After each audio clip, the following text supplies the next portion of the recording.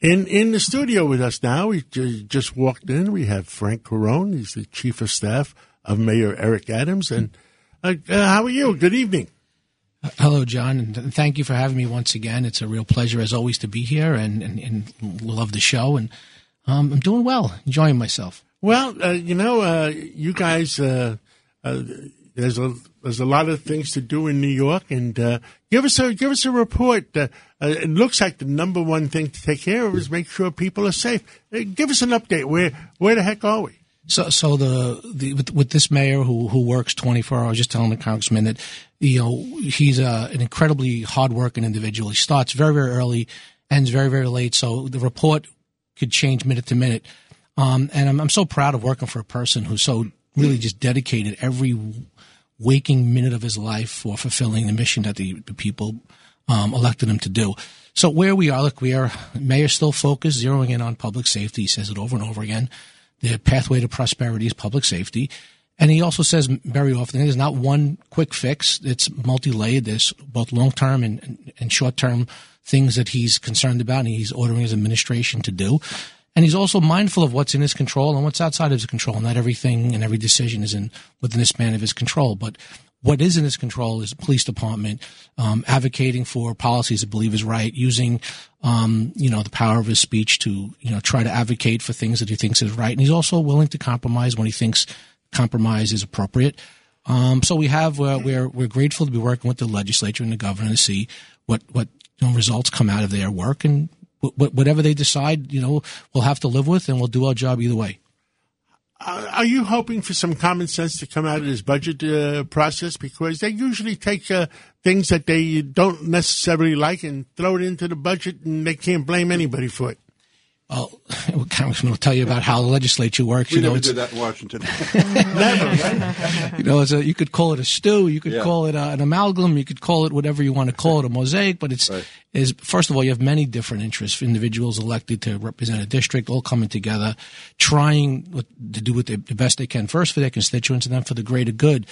But talking to the elected officials and those in charge and speaker and some of the majority leader and the governor's team, they generally trying to do what they feel is right. So is that common sense? Yes. But sometimes common sense depends upon who you're speaking to, right? And if people believe what they're doing is right, and if it disagrees with your position, your job is to try to convince them otherwise. But if you can't find common ground and bring the good out of that. Again, we're speaking to the Mayor Adams Chief of Staff, Frank Carone.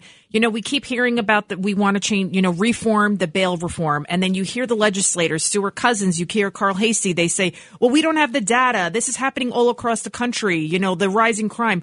But Frank Carone, regarding the anti-crime unit, 7 out of the 10, like 70% of the people that the cops are arresting, thanks to Mayor Adams' initiative to put them back out on the streets, they are repeat offenders. Isn't that enough? Isn't that the data right there? I mean, what more do you need? The fact that the majority, 70% of these people that they are arresting are repeat offenders.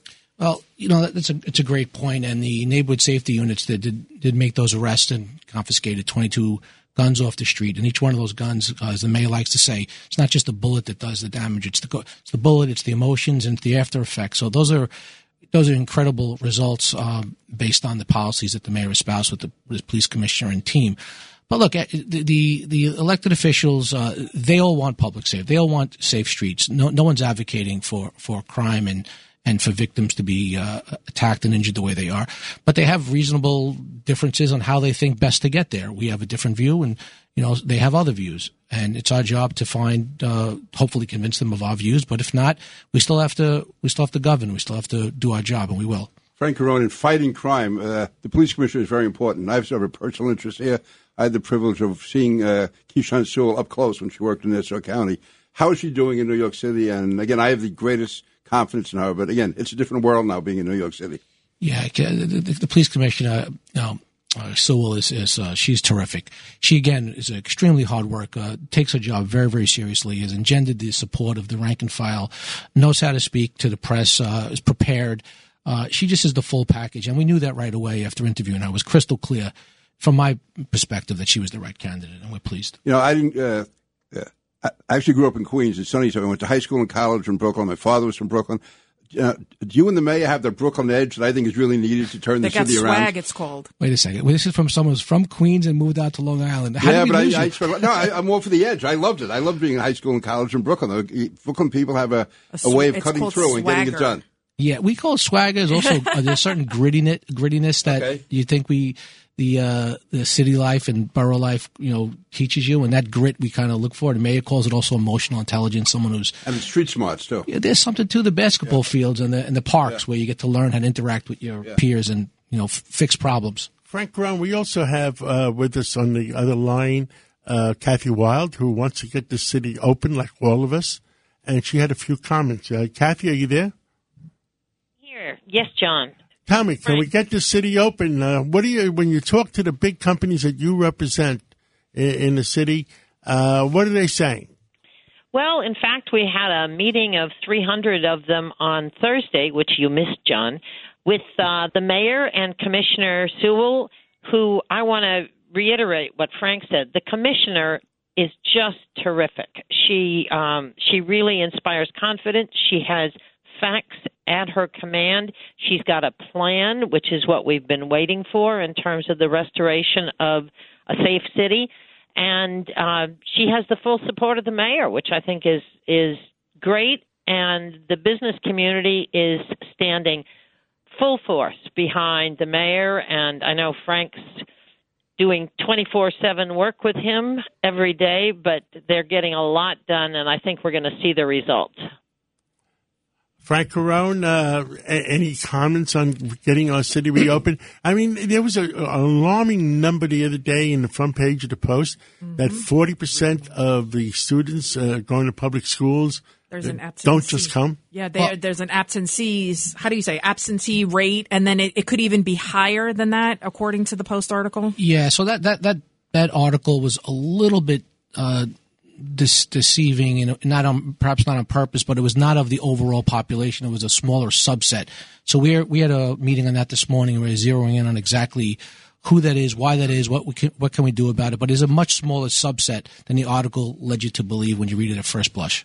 Let me go back, John, to your question about are we reopening. We are reopening. We've probably got 40 to 50% of employees back in the office at this point, and there's great push going on, and the mayor has encouraged this, but there's a great push going on from employers to make the being in the office a priority.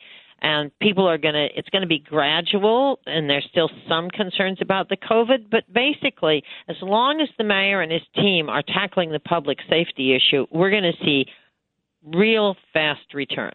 Well, Kathy Wild, hold on. Frank, hold on. We're going to take a quick break, and then we're going to come back for at least 10 more minutes. Thank you. Let's take that break, and when we come back, we'll find out, did the employees of Goldman Sachs really tell the bosses that told them to come to work to pound sand? Let's take that break.